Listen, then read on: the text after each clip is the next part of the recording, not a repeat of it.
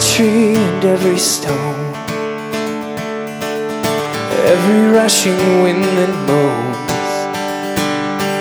they sing your praise. My God, they sing your praise. Every star and open sky tell of your glory divine.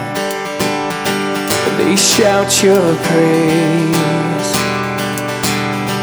They shout your praise, yeah. You've stolen my heart, yes you have. You've stolen my heart, yes you have.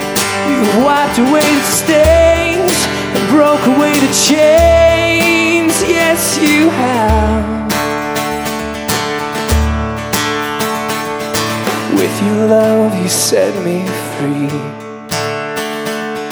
3 nails gave me liberty, so I'll sing your praise.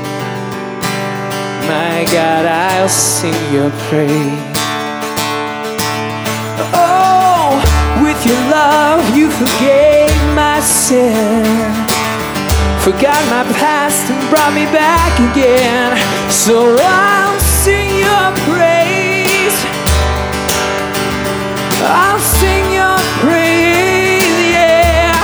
You've stolen my heart, yes you have. You've stolen my heart, yes you have. You wiped away the stains and broke away the chains, yes you have. If I ascend into the sky or hide behind the night, I cannot run, your love is chasing me. If I fall into the sea, your hand will rescue me. No one will take your place, because this is all for you. Yes, this is all for you. You're the king of the world. You're the king of the world. You're the king of the world. Oh, you're the king of the world. And you're the king of the world. You're the king of the world. You've stolen my heart, yes you have. You've stolen my heart, yes you have. You wiped away the stains and broke away the chains, yes you have. You've stolen my heart, yes you have. You've stolen my heart, yes you have. You wiped away the stains and broke away the chains, yes you have. So, Father, we pray that you would wake us up and help us to worship, help us to preach, because you have broken the chains. In Jesus' name we pray. Amen.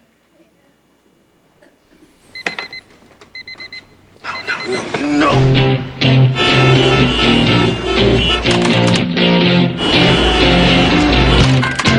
You're cutting it close. Oh, come on! Good morning, Miss Tate.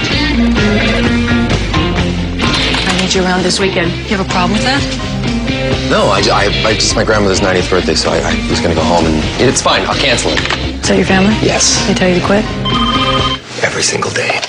Margaret Tate's office. This isn't about my second raise, is it? Margaret, your visa application is denied. You're being deported. Deported? It's not like I'm an immigrant or something. I'm from Canada. If you're deported, you can't work for an American company. If there was any way at all that we could make this thing work. Pardon the interruption. I understand the predicament, but there's something that you should know. We're getting married. Who is getting married? You and I are getting married. Yes. We are.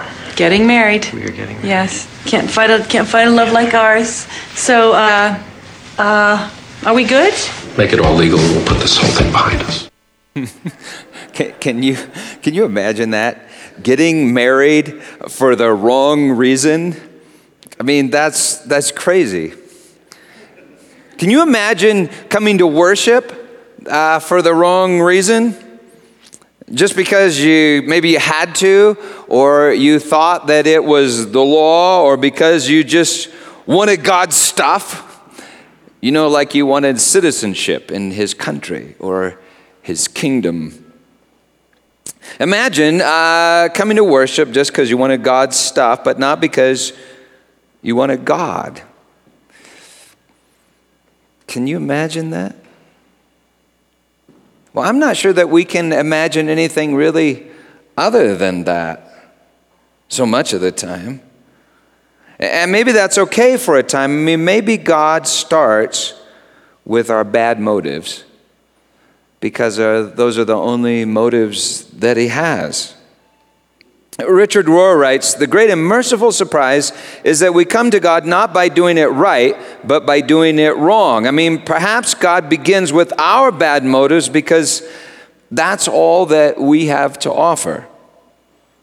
And when we finally do offer our bad motives, that's the very place that we discover grace, God's motive. In Hebrew, chesed, steadfast love or covenant love. Well, I never saw that movie, The Proposal. Did you? Any of you see it?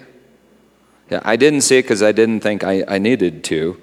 Because once you saw the trailer, you knew exactly what was going to happen. Sandra Bullock and Ryan Reynolds are going to go through all the motions with bad motives. I mean, greed, lust, and fear. And by going through the motions, their bad motives are going to turn into good motives, right? I mean, fake love will turn into real love, and they'll actually fall in love. Hesed, covenant love, steadfast love. Social scientists refer to that as the principle of praxis. It's the idea that a person can know the truth through experience, through practice, before they develop an intellectual belief system capable of understanding that truth. So Sandra Bullock and Ryan Reynolds come to know something by going through the motions before they process that something with their brains. They come to know something with their hearts even before it makes sense to their heads. Blaise Pascal, the great 17th century philosopher, mathematician, said that the heart has reasons that reason cannot know, can never know. That is, the heart can know truth long before the head can explain it. Like your heart can hear music long before your head can explain it, long before you can break the harmonies down into notes on a page. Because, music is thoroughly logical, harmonic oscillations and complex math. In fact, it's so logical, we can't comprehend the logic. Just experience the logic and surrender to the logic. That is, you can't explain it, but you can dance to it. When you surrender your heart to it. When your heart has reasons that your own reason does not know, I think we often call that falling in love. Falling in love. What if coming to Christ and growing in faith is less like solving a problem and more like falling in love? And what if God set the world up that way on purpose because he's not a problem to be solved so much as a person longing to be loved? And if that's the case, and growing in faith is like falling in love, perhaps we should spend less time trying to argue ourselves into the kingdom of God and more time going on dates and waiting for the fire to fall. Kind of like this. This summer, How can you be around someone who made your life so miserable? sweetie, honey, some proposals change you. Why don't you get married here tomorrow? Let's see a kiss. Why don't you just do it really fast? For better or worse. Give her a real kiss.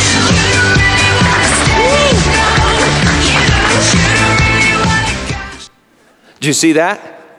Did you see the spark? Did you see it? The fake kiss turned into a real kiss. My wife and daughters saw the movie, of course, and they confirmed what I suspected. The fake proposal turns into a real proposal called a covenant. A fake kiss turned into a real kiss, for it burned with holy fire. I wonder if fake worship could turn into real worship.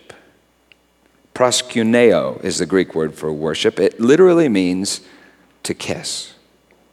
Well, if you've been married for a while, you know that the fire doesn't always fill the temple. I mean by that the passion that you had at first in your marriage covenant can disappear. Your covenant can come to feel like empty ritual, devoid of the drama, the romance, and the passion that it had at first. Fulton Orsler wrote of that passion and something that supposedly happened one evening years ago at the Café Royal in London. He writes this: an army officer just home from the wars was dining alone. He noticed a beautiful woman seated alone at a nearby table, not much more than 40, beautiful, so feminine, so lovely, and attired in such discreet and exquisite style. Why would she be dining alone, he wondered. A moment later, he noticed a man being seated at another table nearby.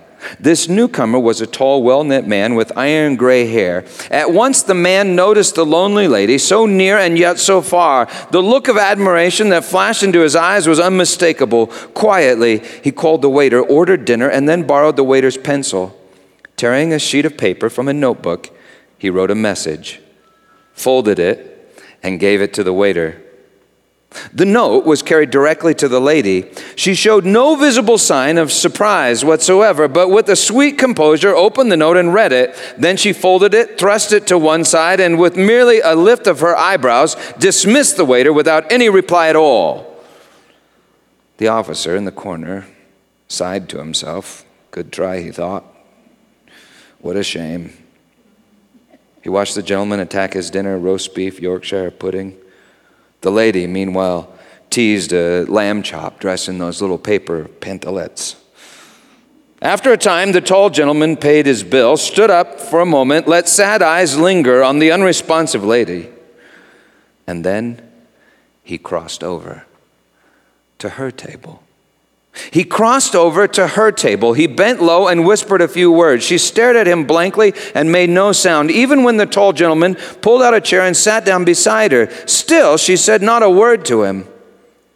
The waiter brought the lady's bill. The gentleman reached for it, but with an imperious gesture, she stopped him, leaving a pound note in the waiter's hand. She rose, and her visitor stood up too. He stood up with her. He followed her out into the spring night, and the observer in the corner never saw them again. He turned to the waiter, chuckling as he said, "This is a fine sort of thing. Flirtations going on in a fine restaurant like this." Then he noticed the waiter's face. The light in the man's eyes was like a prayer. "Ah, sir, monsieur," he said. I don't know if he was French, but he should have been. He said, "You do not understand. What you have seen tonight is a great love. This is the 26th time that I have seen it. I saw it happen the very first time. That was how it began. 26 years ago at those very same tables. I served them both that night as I did tonight. With one glance, they fell in love. I carried the note to her then, and when she didn't answer, he got up and he came over anyhow. He was that smitten with her. And God bless them both. He is still that smitten with her, and she with him every year on the anniversary of their very first meeting, they come here and go through the whole drama again. And may their love never, never, never die. 2,000 years ago, we were dining alone. God sent a note wrapped in flesh. He crossed over and he paid the bill. He laid it on the table and he said, do this as often as you drink of it and eat of it. Do this in remembrance of me. You know, if we just do this whole thing, it's empty ritual. But if we do this in remembrance of him, the fire will fall. I know your works, your toil, and your patient endurance, Jesus tells the church in Ephesus in the Revelation. The church in Ephesus is bride. I know your works, your toil, your patient endurance. I know your works, but I have this against you, that you have abandoned the love you had at first. Remember them from what you have fallen. Repent and do the things that you did at first. Rituals. For 26 years, that couple in the restaurant had been doing the things they did at first. And the sanctuary of their covenant was full of fire. Even more fire than it had at first. Well, you know that we call our church the sanctuary. It's a sanctuary of a covenant in which we celebrate a sacrament. You know, the very first sanctuary was a tent called a tabernacle. God commanded Moses to build it about 3,300 years ago. He gave him elaborate instructions regarding the priesthood, the rituals, the sacrifices, and the offerings. And on the day that Moses consecrated the tabernacle, fire broke out from the Lord upon the sacrifices and consumed them completely. Every night, that pillar of fire that led the Israelites through the wilderness, it would come to rest over the tabernacle, a pillar of fire from heaven down to earth. And there, every night, Moses would meet with the Lord. 300 years later, on Mount Moriah, King David offered sacrifices to the Lord. And fire broke out from heaven, came down, and consumed the sacrifices. Happens every now and then in the Old Testament. Well, on that spot, David decides to build the temple, the sanctuary of stone. But God tells David that it won't be David. It will be a son of David that will, in fact, build his sanctuary. In 1 Chronicles 28, David charges Solomon with that task. 2 years ago, one night in August, I was reading 1 Chronicles in bed. Don't read it yet. Read it in a second. And I was reading it before I went to sleep. And as I was reading, which is something I do every 40 years or so, read 1 Chronicles, I read chapter 28. And I remember thinking to myself, you know, there's something here that I'm not getting. So I read it again, and I still couldn't get it. And I remember finally laying it down and thinking, you know, I'm going to have to read this later, but I bet there's something in here that's important for me. The next morning, I received an email from a young woman that I did not know at the time, but now is a friend here at the sanctuary. Danette Priest wrote this: Peter, I know that you can get discouraged. And I know that you are facing some matters with the heads of the church, but don't lose hope. 1 Chronicles 28:20. David also said to Solomon, his son, be strong and courageous and do the work. Do not be afraid or discouraged, for the Lord God, my God, is with you. He will not fail you or forsake you until all the work for the service of the temple of the Lord, the sanctuary, is finished. The divisions of priests and Levites are ready for all the work of the temple of God, and every willing man skilled in any craft will help you in all the work. Well, at the time, I was just amazed because that was the very verse that I had read the night before and couldn't get. But if I would have known then what I now know now, what was about to happen, I would have been even more amazed, for the heads of the church were angry with me because I was singing a song and I wouldn't stop.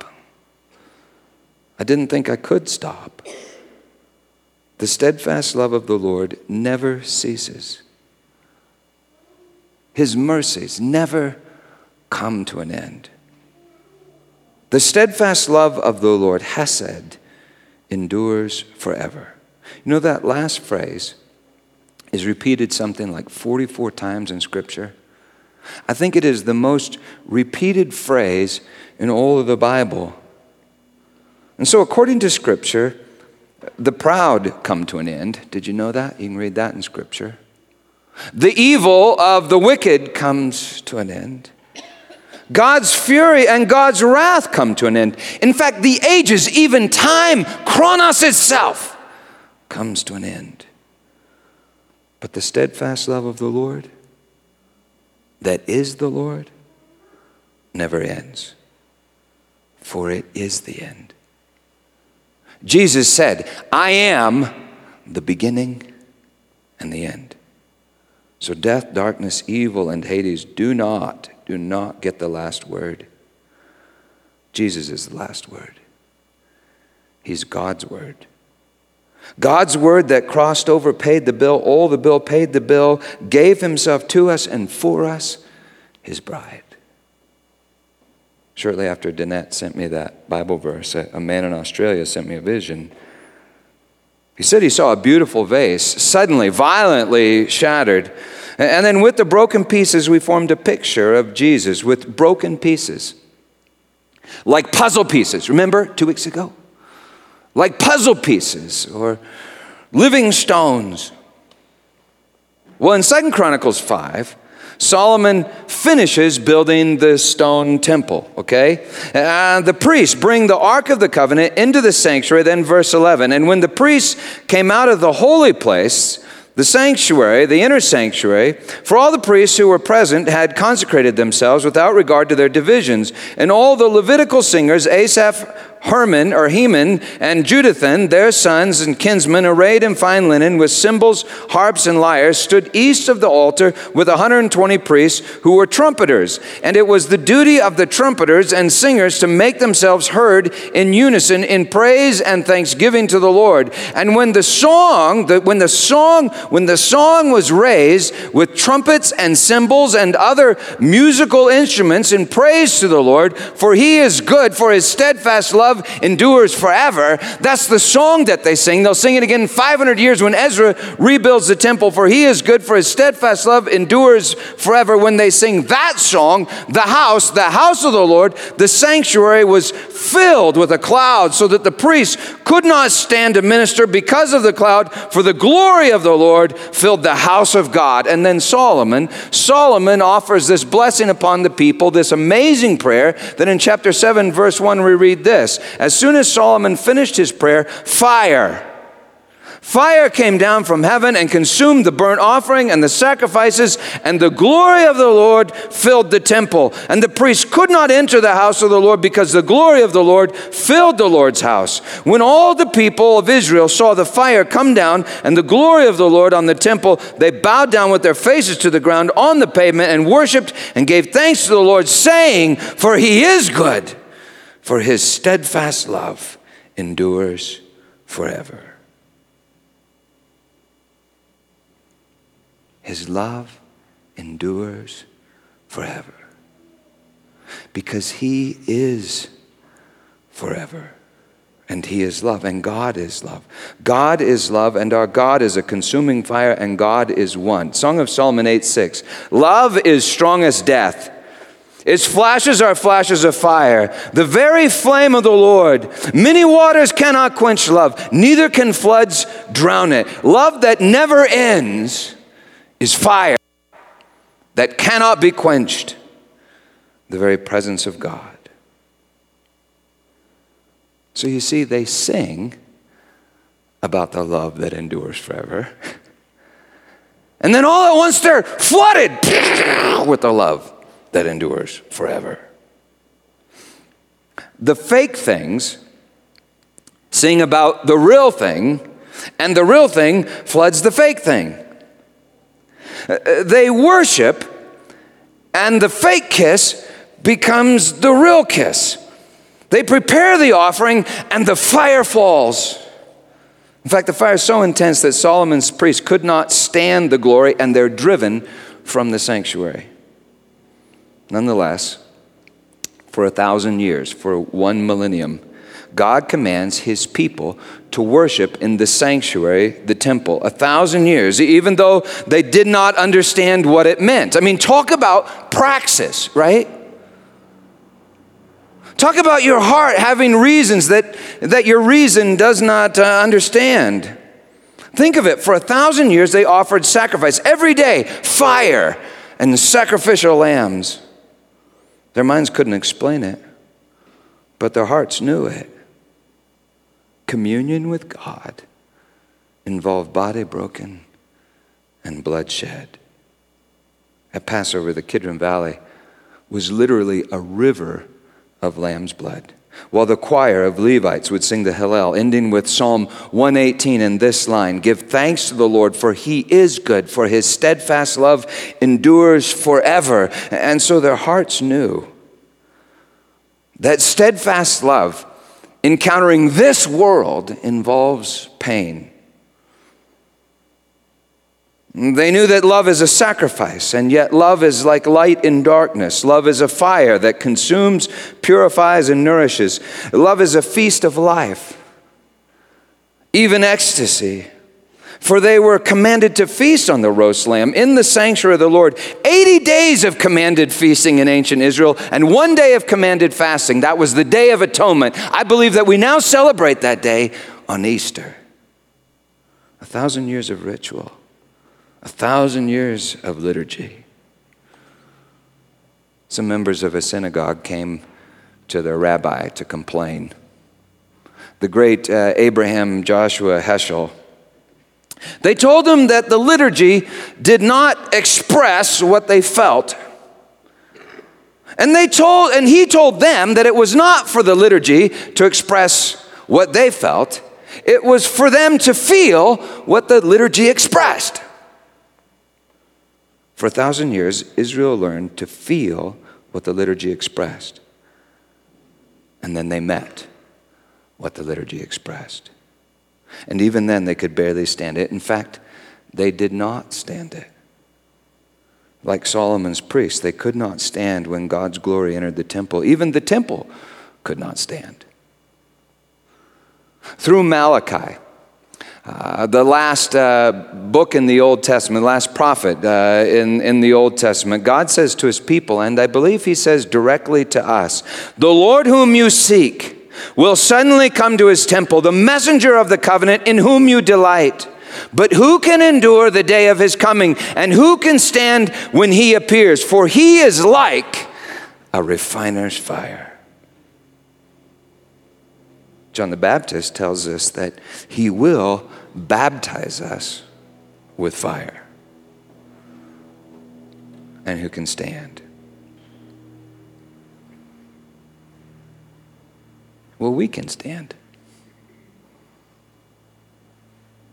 The church can stand. It happened on Pentecost Sunday in Acts chapter 2. Remember? They were all together in one place. And suddenly a sound came from heaven like the rush of a mighty wind, and there appeared to them tongues as of fire distributed and resting on each, and they were filled with the Holy Spirit. And they were not driven from the house, because you see, God had made them his own house. The fire descended and filled the temple of flesh called the body of Christ. It had been a dead body, but when the fire fell, it began to dance. It began to worship, real worship, in spirit and in truth. You see, Jesus is the Lord who suddenly comes to his temple. Jesus is the covenant. His Spirit is the refining fire. Jesus is the light in the darkness, the life of God given to us, the love of God poured out for us. Jesus is the Lamb of God who takes away the sin of the world. Jesus Christ and him crucified is the victory of God over everything. The revelation of steadfast love that endures forever, love that bears all things, believes all things, hopes all things, and endures all things. And Jesus is the Son of David that builds the sanctuary of the Lord. And not only can you stand in that sanctuary, you are that sanctuary. Just think of it. You are God's sanctuary. 1 Peter 2:4, come to him, to that living stone, rejected by men, but in God's sight chosen and precious. And like living stones, be yourselves built into a spiritual house, to be a holy priesthood, to offer spiritual sacrifices acceptable to God through Jesus Christ. Last time we talked about those puzzle pieces, remember? And how Christ has made us each like a piece in a puzzle that when put together is a picture of him. He's made us members of his body, living stones in the temple that houses his spirit. You see, that's why he entered the ancient stone temple and cried out, destroy this temple, and I will rebuild it in 3 days. And Scripture tells us that he was speaking of the temple of his body. In other words, he was speaking of you. So he took bread and he broke it, saying, this is my body, which is for you. Do this in remembrance of me. And he took the cup, saying, this is the new covenant in my blood. They knew that the life was in the blood, and he said, do this in remembrance of me. When we, the members, gather to worship Jesus, to remember Jesus, do you see that we actually remember his body? His body comes together and he fills it with what? His blood. And I've seen it. I wish we had time to talk about it, but his blood is fire. It burns away evil and is itself the unquenchable good. When we come together, you see, we form a container, a sanctuary. We surrender the fuel that is ourselves, and we invite the fire that is God. We go through the ritual and wait for the spark. We present our bodies, Romans 12:1, as living sacrifices. This is our spiritual worship, says Paul. You see, Pentecost isn't for just one Sunday. Paul wrote, be filled and keep on being filled with the Holy Spirit. That very first Sunday, it happened in an incredibly dramatic way. Once it happened to me in such a dramatic way. I was at a conference years ago, and I had been worshiping, going through the motions for days, hearing sermons like the ones we preach here, singing songs like the songs that we sing here, praying prayers like the prayers that we pray here. And on the last day, I was literally pinned to the floor. I felt like there was 1,000,000 volts of electricity coursing through my body. I was like a living sacrifice, entirely lost, but entirely found. I've never, ever experienced such joy as I did in those moments. But I had this clear impression. Such profound joy, and yet I remember thinking to myself very clearly, if he turns it up just an iota, I'll die. I will be destroyed by ecstasy. You see, it was the holy fire. It was absolutely extraordinary. Extraordinary, and yet at the same time entirely ordinary. In fact, the Holy Spirit revealed to me while it was happening that whenever and wherever I had thought a good thought, worship God in spirit and in truth, or love Jesus just a little bit more than I had before, it was his Spirit in me. It was that fire burning in me. Well, I often pray that the Holy Spirit would come in such an extraordinary way here. I mean, that he would just blow our socks off, pin us all to the floor, and I wouldn't have to prepare any more sermons. I really do pray that a lot. But I mean, I also really mean it. I do really hope and pray that he moves in such an extraordinary way, but I know that he likes to move in ordinary ways. I know that he loves it when you draw near to him with whatever faith that you have. For you see, he fills you with the very same fire. It's not a different fire. It's the same fire. So have you ever felt conviction while we were here in worship? I mean, have you ever felt while we're going along like, there really is something I need to sacrifice to Jesus that I need to lay down? Have you ever felt attracted to Jesus while we're telling his story? You ever felt some faith, hope, or love as you sing his songs, sing the songs that we sing? Have you ever felt that a little love? That love is eternal fire. He who loves is born of God and knows God. Love is of God. God is love. And I know what some of you are thinking, oh, come on, Peter. Those are just feelings. That's feelings. They're chemicals in my blood. So what? There are always chemicals in your blood.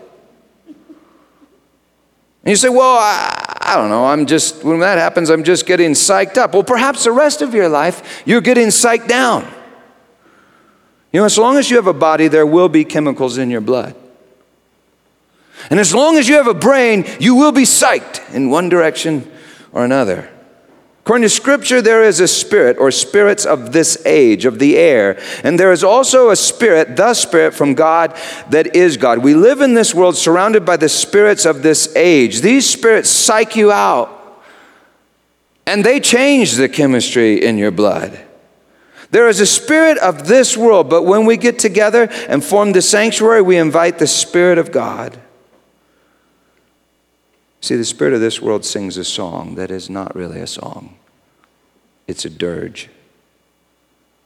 The Spirit tells you that death is the end, that mercy has its limits, that love will finally fail, and that the great void is the ultimate reality. And so fear is the way. The spirit of this world is a lie. It's a lie that we swim in each and every day. But the Spirit of God is truth and love. Deeper than death and beyond the void is the fire of love, the substance of God. Darkness, death, and evil, you see, come to an end. But love is the song that never ends. It's the song that never ends. Even if you started singing it not knowing what it was, it's the song that never ends. And you can surrender to it now and start to dance.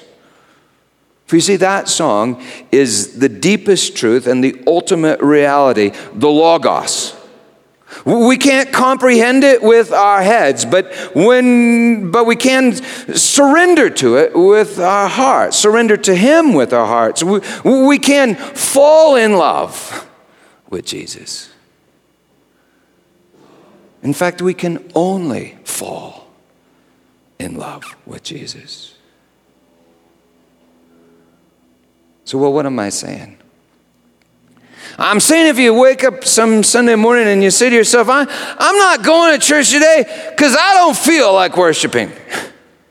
Well, of course you don't feel like worshiping. You swim in a world of lies. Of course you don't feel like dancing. You're singing the wrong song. And if you say, well, I'll just be going through the motions. I don't have the right motives. Of course you don't have the right motives. That's why you need to come and go through the right motions. With the mustard seed of faith that you've already got. I mean, I do believe you got it, because if you didn't have it, you wouldn't even be here. You wouldn't even be asking the question. With the mustard seed of faith that you've already got, come surrender your motives and go through the motions, offer your fake kiss and pray for a real kiss.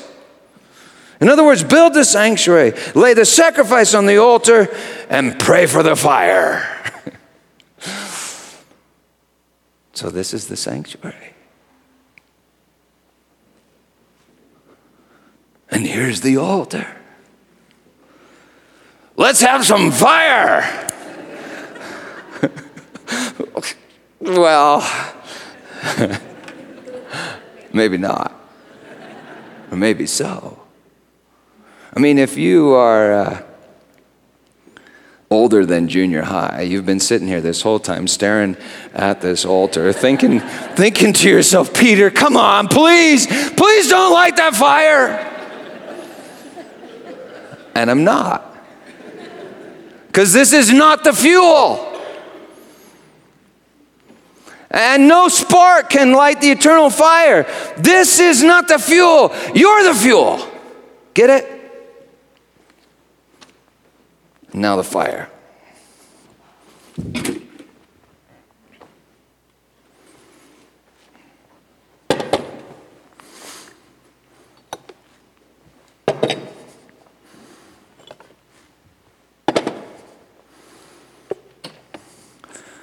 For on that night, the morning, the beginning of that day, Jesus took the bread and he broke it, saying, "This is my body given to you.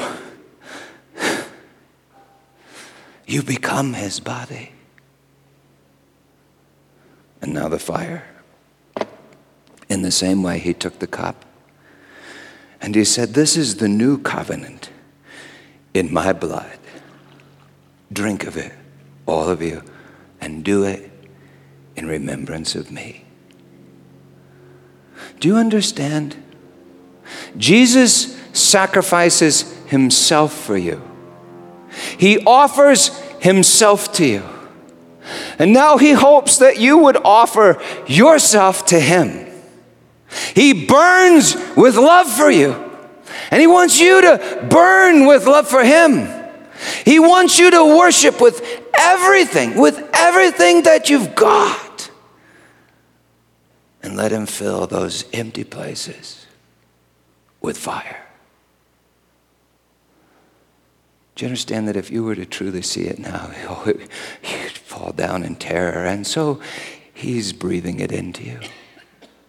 In this world, every service, every moment, filling you with his fire, because one day you will be a creature of fire. You will be filled with all the fullness of God. So I invite you to come forward, tear off a piece of the bread, dip it in the cups. Dark cups are wine, light cups are juice. They're both fire. And as you come forward, worship with everything you've got, okay? In other words, don't let this be empty ritual, but do it in remembrance of him. Surrender your heart to him, and he will fill you. He said, "My Father's a good Father. If you ask for the Holy Spirit, he won't give you a stone. He'll give you his Spirit." So let's worship in Jesus' name. Amen. And so, Lord God, in so many ways, I hate this world because it is so dark. But Lord God, I thank you for placing us here so that we can see the light in the dark, so that we can see the victory of your love that endures forever. And so, Lord God, you have called us together as your sanctuary. And now, Lord God, we pray that you would fill us with your fire. I thank you that you are filling us with your fire. I thank you that you will fill us with your fire. I don't know exactly how you're going to do it, Father. I mean, I'd love the knockdown kind of thing. But however you do it, do it. Set us on fire with your love. Fill our sails with your Spirit. Cause us, Lord God, to go out of this place singing the song that does not end and begins in this world, even right here. And so, Lord God, fill us with courage because we know the end. We know that you conquer and that you are the end and that we are your people and your steadfast love endures forever. Verse 3. When all the people of Israel saw the fire come down and the glory of the Lord on the temple, they bowed down with their faces to the ground on the pavement and worshipped and gave thanks to the Lord, saying, "For he is good. His steadfast love endures forever." Then the king and all the people offered sacrifice before the Lord. King Solomon offered as sacrifice 22,000 oxen. Do you know how much hamburger that is? 22,000 oxen. I mean, especially if you're living in a bronze society, that's dinner. I mean, that's like the president just blowing up the Navy. Enjoy, okay? All right, so 22,000 oxen and 120,000 sheep. So the king and all the people dedicated the house of God. You see what happened? God sends his sacrifice. They respond in kind with their sacrifice, and it's like a spontaneous combustion, a chemical reaction of love. And in the same way, in the New Testament, the fire falls upon the sanctuary of the temple. And you remember what happened? They all begin speaking in tongues and all the languages of the people round about the wonderful works of God, and the fire spreads until it reaches this sanctuary this morning here today. And so let's surrender to the Lord. Let's build the sanctuary. Let's surrender our hearts and always invite the fire. In fact, tonight, we have a second service. And we do that largely because at the end, the band just keeps playing. And the idea is that we would work at inviting the fire. And so if you want to come back and do that individually, together as a group, we invite you to do that. But he is the Lord of love. And he has made us his bride, his people. And he longs to fill us with fire. Don't be afraid of the fire. It's really good. In Jesus' name, believe the gospel. That's what I'm saying.